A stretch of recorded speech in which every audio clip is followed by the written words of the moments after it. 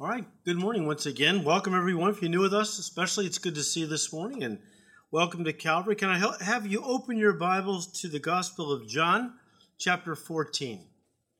If you're new with us, we are working our way through John's Gospel here at Calvary, and several weeks ago in our study, we came to chapter 14. Now, let me stop here since I was gone for a couple weeks recovering.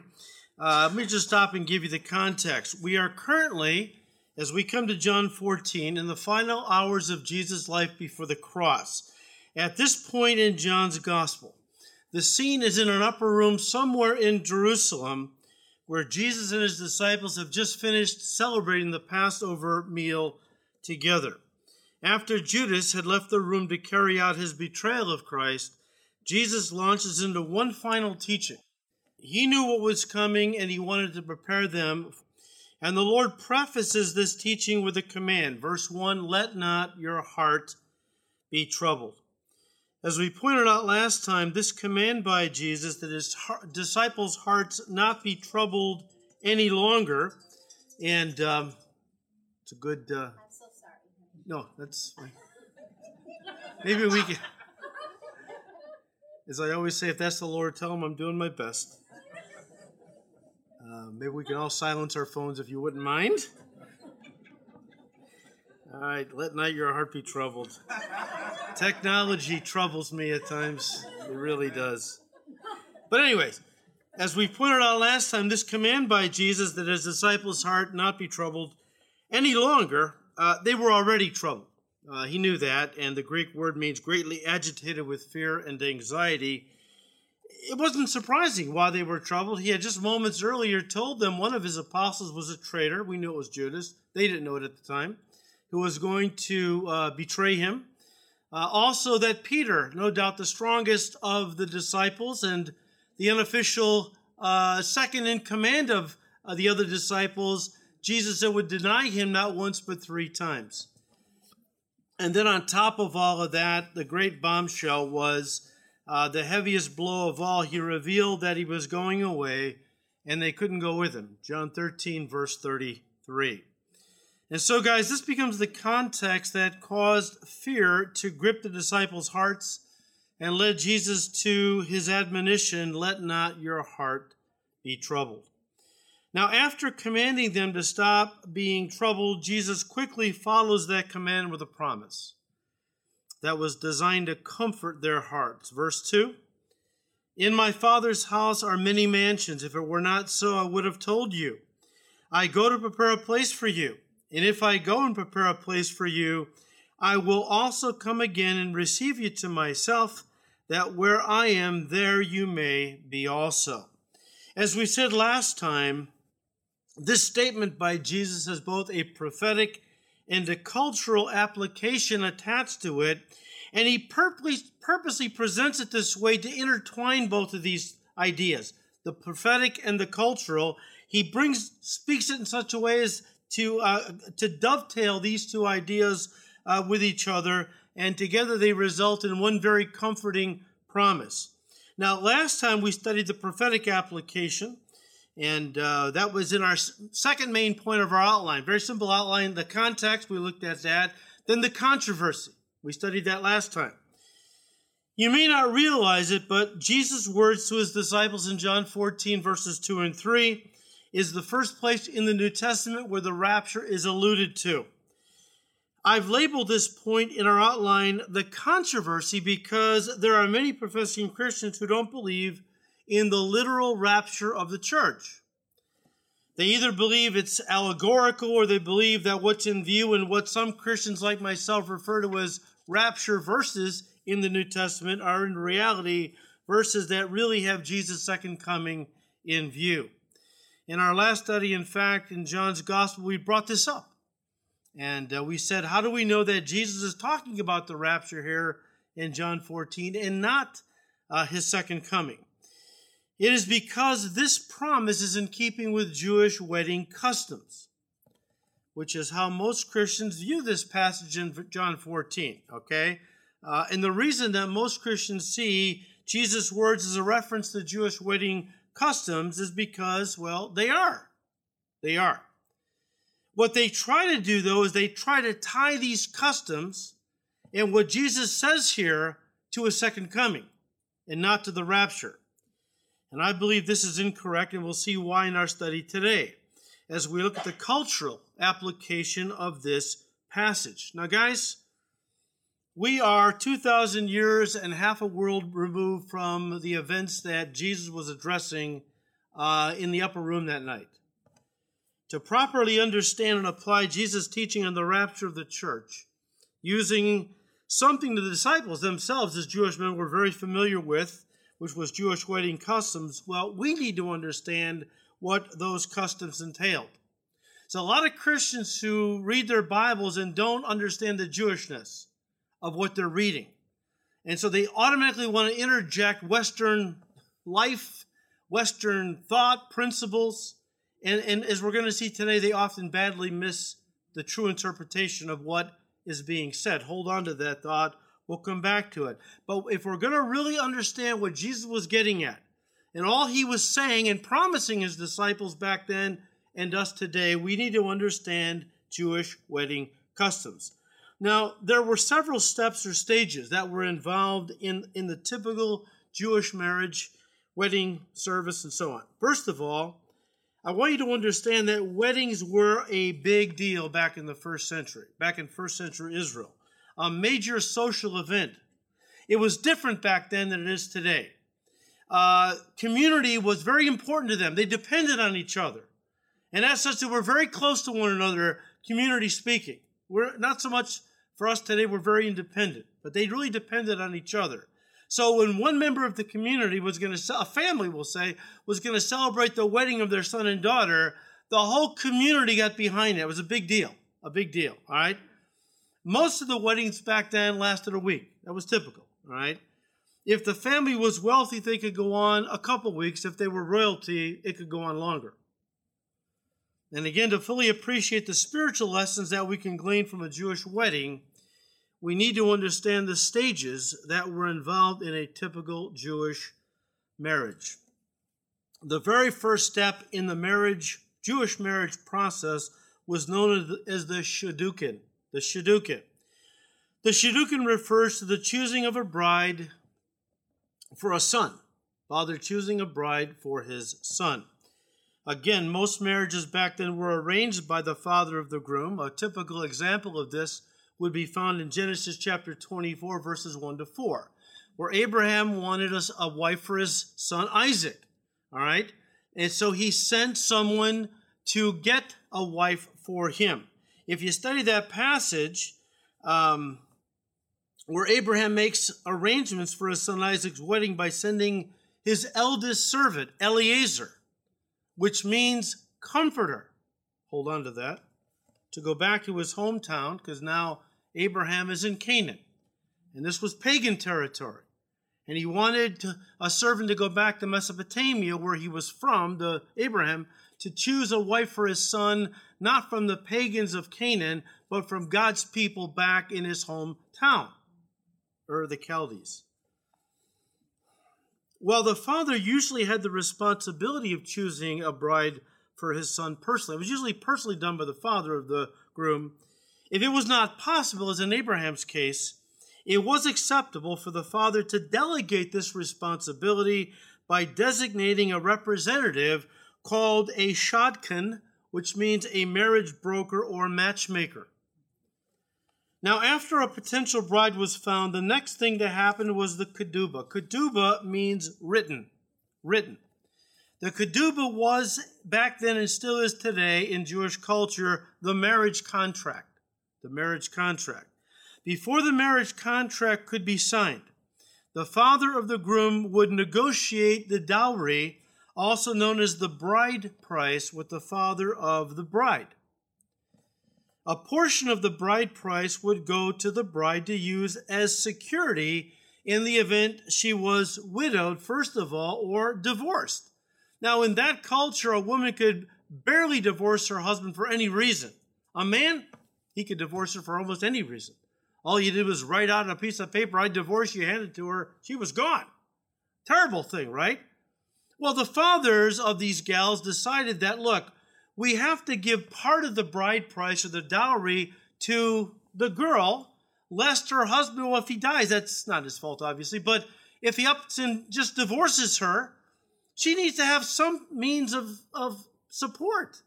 So in that regard, the part of the dowry she got was basically alimony in advance. Alimony in advance, right? The remainder of the bride price went to the bride's father to compensate him for the fact that, unlike a son, his daughter wouldn't be able to carry on his name, no longer help with labor on the family farm, or take over the family business when he retired. After all, they figured, this is them talking, not me. After all, they figured, these dads of these gals, he had spent a lot of money over the years raising her. Think of food and clothing. Name a couple expenses. And this dowry would help him recoup some of his expenditures. I'm sorry, girls, that's how they saw it. All right? I'm not advocating for it. I'm just telling you what was going on. Now, after the dowry or bride price was agreed upon and a down payment was given, a contract would be signed to validate the agreement. After that, the couple, in preparation for the betrothal, would separately immerse themselves in a ritual cleansing pool called a mikvah.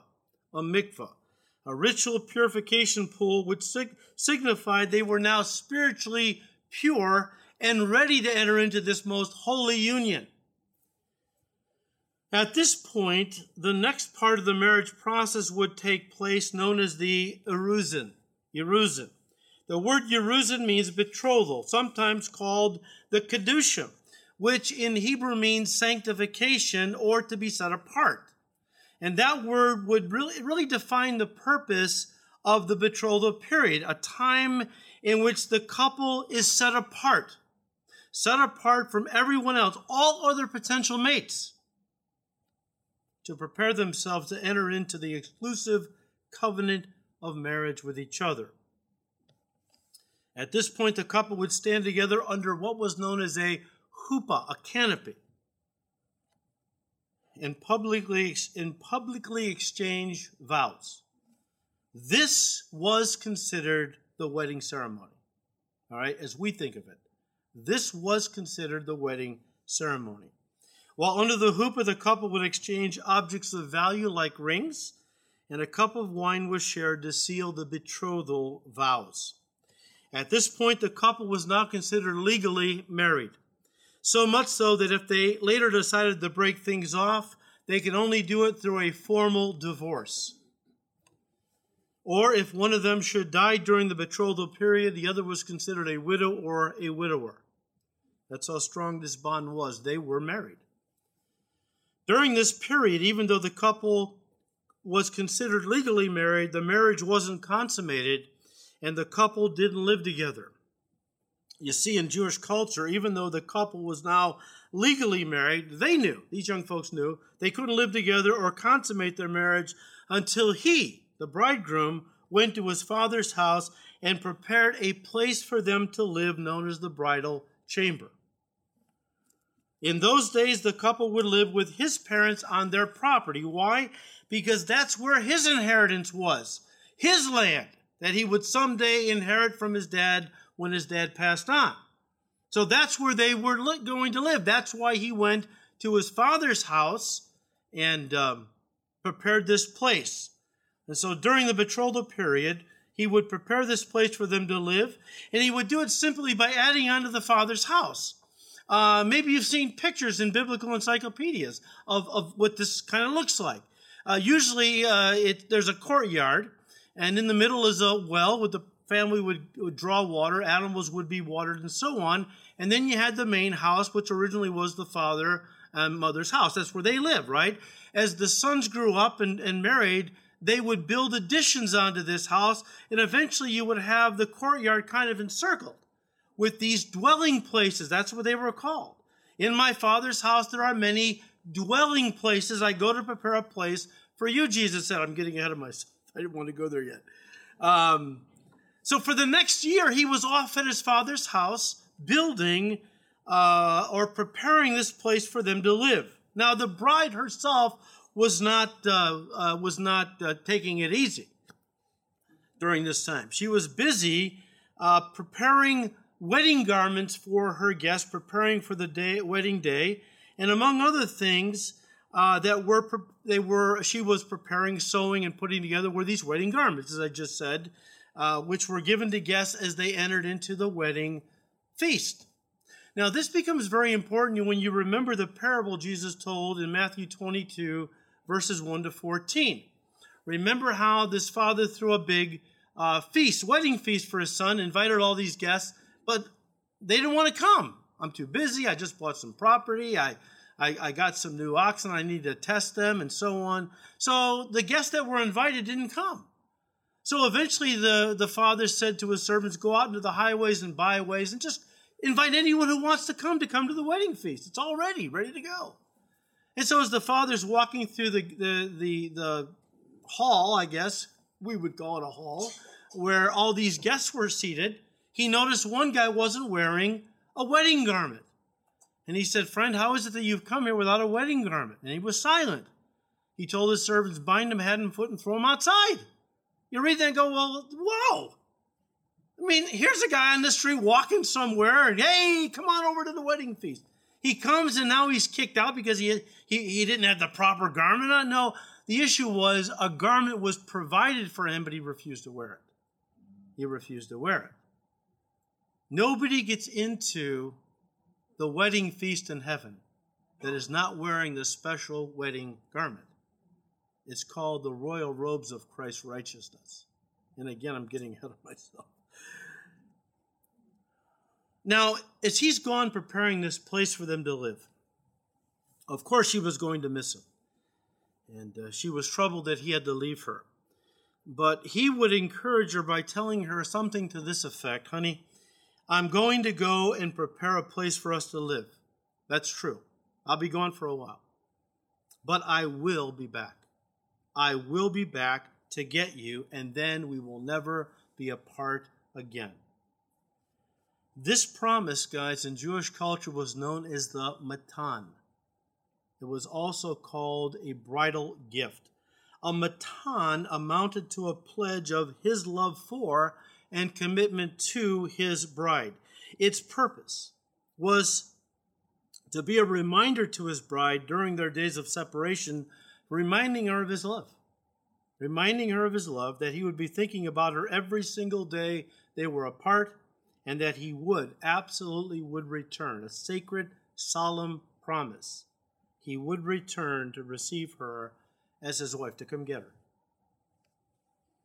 But guess what? When he finished the bridal chamber, the tradition was that the man didn't have the right to say, well, I'm finished. I'm going to get my bride. Oh, no. Oh, no.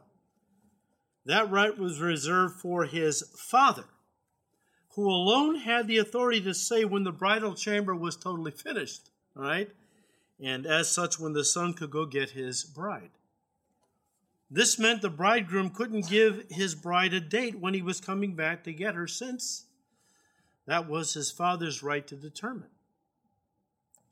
All he could say to her was, I'm going to prepare a place for you.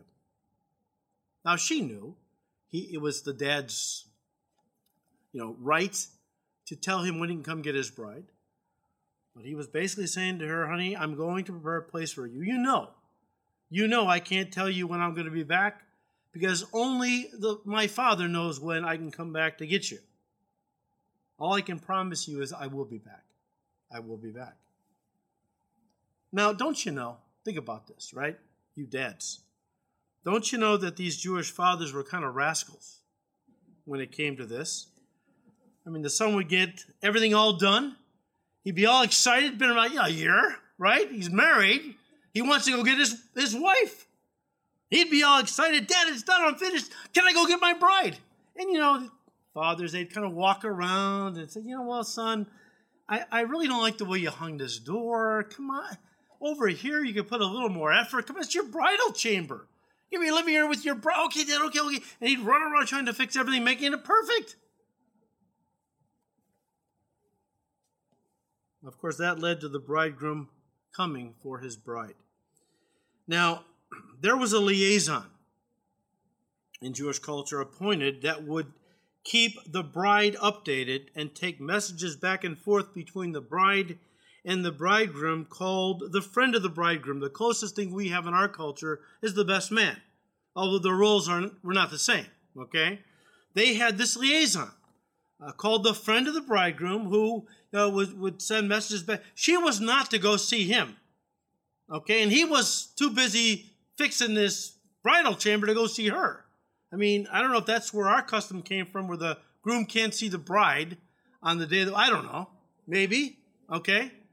All as I know is she was not allowed to go where he was, and he didn't have any time to hang out with her, because you guys understand, right? He wanted to get everything done so he can move his bride in. So this liaison, the friend of the bridegroom, would kind of pass messages back and forth, and he would keep an eye on the progress of the bridal chamber and send progress reports back to the bride and her bridesmaids on how the work was progressing. Because of his input and encouragement. Now, of course, months would go by. It wasn't a big deal. The girls knew he was working on this addition to the father's house, right? But they knew it was getting kind of close, because the friend of the bridegroom would say, oh, he put the roof on today. Oh, he's hanging door, and they kind of knew things were getting close now, right? And so he would now start to encourage the gals, because they're tired. It's been a year, right? It won't be long now. Stay vigilant. Keep watching. He'll be coming soon, is the idea. The women knew it was going to be any day at that point. Even though they didn't know the exact day and hour, they know it was getting close. His return was soon. Now, it was the custom of those Jewish fathers to wait until the middle of the night. And then for the father to wake up his son and say, son, wake up. And I'm sure he didn't have to shake him. The kid was ready. Son, wake up. It's time. Go get your bride. When the father told his son it's time, go get her, well, the groom would jump out of, probably literally jump out of bed, and would quickly round up his closest friends, and they would go running through the streets of Jerusalem or whatever village they lived in with shouts of joy and excitement. It's a big deal, especially if you understand the cultural significance. It was customary for one of the groom's men to go ahead of the bridegroom, leading the way to the bride's house, and when he got close enough to shout something along these lines, behold, the bridegroom comes, which would be followed by the blowing of the shofar, or the trumpet.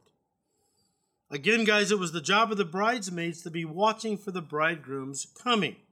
They were getting progress reports, as I just said, and knew about when he was going to be coming for her. And when it looked like it was getting really close in the next 2 or 3 days, they began to hold what we would call a candlelight vigil. Of course, they were using oil-burning lamps, which you understand. Now they're staying up day and night. They're not really sleeping because it's going to be a matter of hours, right? Any time now. The bridesmaids made sure their lamps were ready and they had enough oil in them because they knew it was the custom of these Jewish dads to wait until the middle of the night. So they needed to be ready. Any bridesmaid that wasn't ready when the bridegroom came, I mean, if she fell asleep or she ran out of oil, well, that was a giant,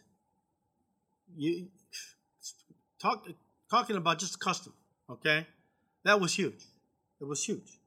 She was excluded from the wedding feast. Again, this was very important to the community. It must not was very important to her. She fell asleep, which means she's not all that interested. She didn't take the proper precautions and preparations. She didn't make sure she had enough oil. So it seems like she doesn't really care. That's what they were thinking. So she was excluded from the wedding feast, right? And she bore the shame of that. Now, I'm not saying they ostracized her for the rest of her life or anything, but for a while, I mean, not being able to enter the marriage feast with the rest of the community was huge in that culture. It was a real black eye. It was just a shame. For that, at least that one feast, you were now a social outcast, unworthy to enter in, and so, it was a pretty big deal. Now, the father has just told his son, it's time, go get your bride. He quickly rounds up his best friends, right? And they go running towards her house. They're blowing trumpets and they're shouting. And when they get to her house, they storm her house and listen, snatch her away. It was literally an abduction. An abduction. This became known as the Nisuin. The Nisuin. The final step in the Jewish wedding custom, called the Nisuin, actually means to carry. To carry. He would carry her back to his father's house, to the bridal chamber, where the marriage was consummated. After the marriage was consummated, he would emerge from the bridal chamber with his bride by his side, to the shouts and applause of the people that were all present, her family, his family, friends, the whole community. This would be the first time she would stand beside her husband and be officially presented as his wife. The pinnacle of this joyful celebration was the marriage supper. The marriage supper. Now, it's more than just a reception. We think of, marriage supper. I've been to many. You've been to an American reception, different from a Jewish wedding feast, okay? This was not just a sit-down dinner for the guests. It included 7 full days of food, music, dance, and celebration.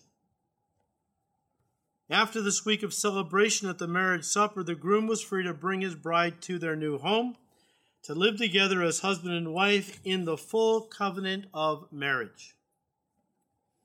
Now, of course, guys, all of this parallels the stages of the marriage of the church to her bridegroom, Jesus Christ. Zach, maybe you could have the kids just a little bit. They're having fun. Good. Again, all of this parallels the stages of the marriage between Jesus and his bride, the church. First of all, the Shidduchin. Remember, this was where the father arranged the marriage of his son by choosing a bride for him. The Bible says that we have been promised to the Son, chosen to be his bride by the Father from the foundation of the world. Check out Ephesians chapter 1, verses 3 to 6. Next, the Kedubah. This was where the price was settled upon that the bridegroom would pay for his bride, and a written contract was signed sealing the marriage covenant. As far as the bride price went, Jesus paid it himself. He paid it himself when he went to Calvary and gave his life a ransom, a dowry, if you will, to purchase his bride. A mutual contract or covenant was entered into. And of course, in Jewish culture, covenant comes from a Hebrew word that means to cut.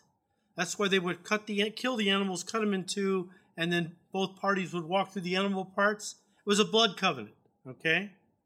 So Jesus' dowry was his own blood. This was how he entered into the marriage covenant with his bride, okay? But Ephesians chapter 1, verses 13 and 14 reads, and I'm quoting, "In him, in Christ, you also trusted, after you heard the words of truth, the gospel of your salvation, in whom also, having believed, you were sealed with the Holy Spirit of promise, who is the guarantee." That Greek word is arabon, and it could be translated down payment or engagement ring. It has wedding, marriage connotations attached to it. And what Paul is saying, he goes on to say that the Holy Spirit was given to us as an engagement ring of our inheritance until the redemption of the purchased possession to the praise of his glory. In other words, when you gave your heart to Christ, you received the Holy Spirit, which was God's down payment or his engagement ring. That he was in earnest. Why do you give money to buy a house, a down payment? It's called earnest money. It means you're serious. You're in earnest. You're not just playing games. You're serious about this. When God gave us his Holy Spirit, it was because he was telling us, I'm serious. I'm not kind of, well, maybe I love you, maybe I don't. Maybe I want to be married, maybe I don't. I am totally committed to you. And I'm going to come back and I'm going to take you to be my wife fully.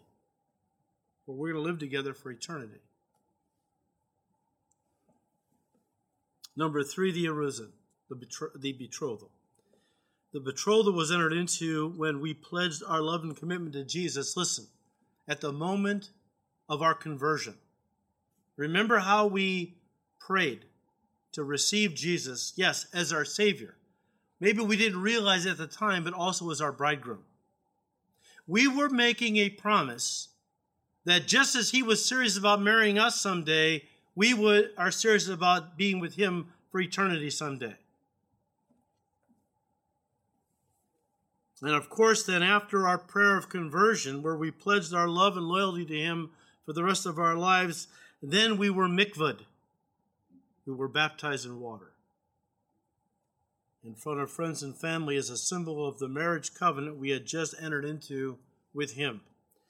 To celebrate this stage of their relationship back in Jewish days, or back in Jesus' day, to celebrate this stage of their relationship, the couple would take a cup of wine and would both drink from it. Remember what we read in Luke 22, verse 20.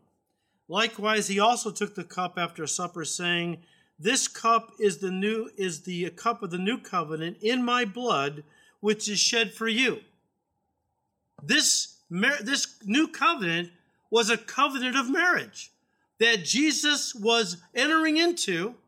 He paid the dowry with his own blood, and every time we have communion, we are reminded of this promise. As often as you drink at 1 Corinthians 11:25, remember me. Remember me. I'm coming back. Keep reminding yourself that I'm coming back to get you someday. Of course, what is Jesus doing right now? Well, he's in heaven at the Father's house preparing the bridal chamber. Again, after the covenant was entered into, the next thing a young Jewish man would do would be to go to his father's house and prepare a place for them to live. That brings us to our text this morning, John 14. First of all, verse 1, let not your heart be troubled. He just told them in chapter 13, verse 33, he was going away and they couldn't come with him. Now he says, don't let your heart be troubled. I go to prepare a place for you. And if I go to prepare a place for you, I will come again to receive you to myself, that where I am, there you may be also. This was our bridegroom's matan to us, his sacred promise. But when, Lord? Matthew 24:36. But of that day and hour no one knows, not even the angels of heaven, but my Father only. Of course, that then leads to the bridegroom coming for his bride. As we just said, when the father said to his son, "Son, it's time to go get your bride," the bridegroom would quickly come for his bride with his closest friends, and they would go running through the streets of Jerusalem, or whatever village they lived in, blowing trumpets and shouting with excitement. This, of course, guys, represents the rapture. I will have you turn to 1 Thessalonians chapter 4 quickly.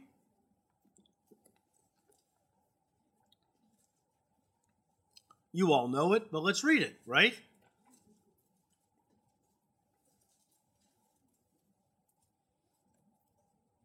This is John 14. This is talking about the rapture, not the second coming. 1 Thessalonians 4, verse 16, for the Lord himself will descend from heaven. His father said, go get him, son. Go get her. So the Lord descends from heaven with a shout, with the voice of an archangel, the trumpet of God, and the dead in Christ will rise first. Then we who are alive and remain shall be caught up together with them in the clouds to meet the Lord in the air, and thus we shall always be with the Lord. At the time of the rapture, the marriage will be consummated between us and our bridegroom, in the sense that our oneness with our bridegroom Jesus will be complete and permanent. During this time, we will be hidden away from the world in heaven while the tribulation period is raging upon the earth. And after the 7-year tribulation period on earth is finished, then our Lord will come back to the earth with his bride at his side, where he will officially present us to the world as his wife.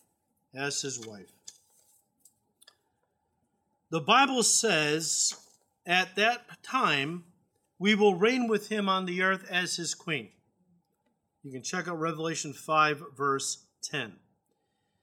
Guys, when Jesus came to the earth the first time, yes, he came to save us, no doubt about it. But save us to be his bride is the idea. He came to save us that we might become his bride. His whole first coming was about paying the bride price on Calvary's cross. When he ascended back to his Father, he sent back to the earth the Holy Spirit, who is called the Comforter, to gather his bride from all over the world, from every tribe and tongue and people and nation. Revelation 5, verse 9. At his second coming, listen to me now, he will return with his bride. Revelation 19. At the rapture, he comes for his bride to snatch her off the earth to meet him in the clouds. Take her back to the Father's house for the wedding supper. At his second coming, he will return to the earth with his bride to establish his kingdom, where she will reign with him on his throne. Guys, right now we are in the period where Jesus Christ is proposing marriage to the people of this world. Think about that. The Holy Spirit has gone into all the world, the Comforter. Our Eliezer, he's gathering a bride. For Jesus Christ, Isaac was a type of Christ. Right now, the Lord Jesus is proposing marriage to the people of this world. Those who refuse, and many think they already have a relationship with him because they've gone to church all their lives. They were baptized and confirmed and have lit candles and prayed rosaries. I was a Roman Catholic. I get to say that because I was there. I had religion. I didn't have a relationship. There's a big difference. So a lot of folks think they're going to get to heaven without a wedding garment on. I mean, they think they're good enough. The Bible says you try to get to heaven clothed in your own self-righteous works. In the eyes of God, they're like filthy, used, defiled garments. I'll just leave it at that point. And they will be cast out into the outer darkness. But if you receive Jesus Christ right now as your, Savior, but also your bridegroom, your name is written in heaven. You're on the guest list. In fact, you're not even on the guest list. The guest list, you're the bride. She's not a guest. She's part of the whole deal. A big part. Okay? But those who refuse are cast out into the outer darkness, hell forever. It's not too late to accept Jesus' proposal of marriage. Today is the day of salvation. True. But God saved you to get to his real desire, which was to marry you. That's what he's really after. He wants a bride. He's gathering a bride. People say, God, the world is in such a mess. Why don't you fix it? God would say, I'm working on it. Right now, I'm gathering a people who want to live in my kingdom forever. A world where there is no sickness, disease, crime, injustice, and so on. Evil, hatred, so on. You want to be a part of that world? Receive my son. If you don't, you're on your own. You're on your own. So this marriage proposal is still active. And anyone in this room or watching through live stream, if you haven't given your heart to Christ, if you haven't accepted his offer of marriage, today is the day of salvation. Today is the day you get married to him by praying a prayer of commitment. Yeah, we'll baptize you, and then we're all waiting for his return to take us off of this corrupt world to a new home where we're going to live forever. Amen? Father, we thank you for your word and how, Lord, we just thank you, Lord, that you have given us such a great word that we might, embrace and so on. Father, we just pray that you would give us grace to keep drawing close to you, keep drawing close to our bridegroom, and that, Lord, you would make us more and more into the image of our Savior, that we would be honoring to the family of God as we partake in this very sacred time. We just thank you, Lord. We ask all this in Jesus' precious name. Amen.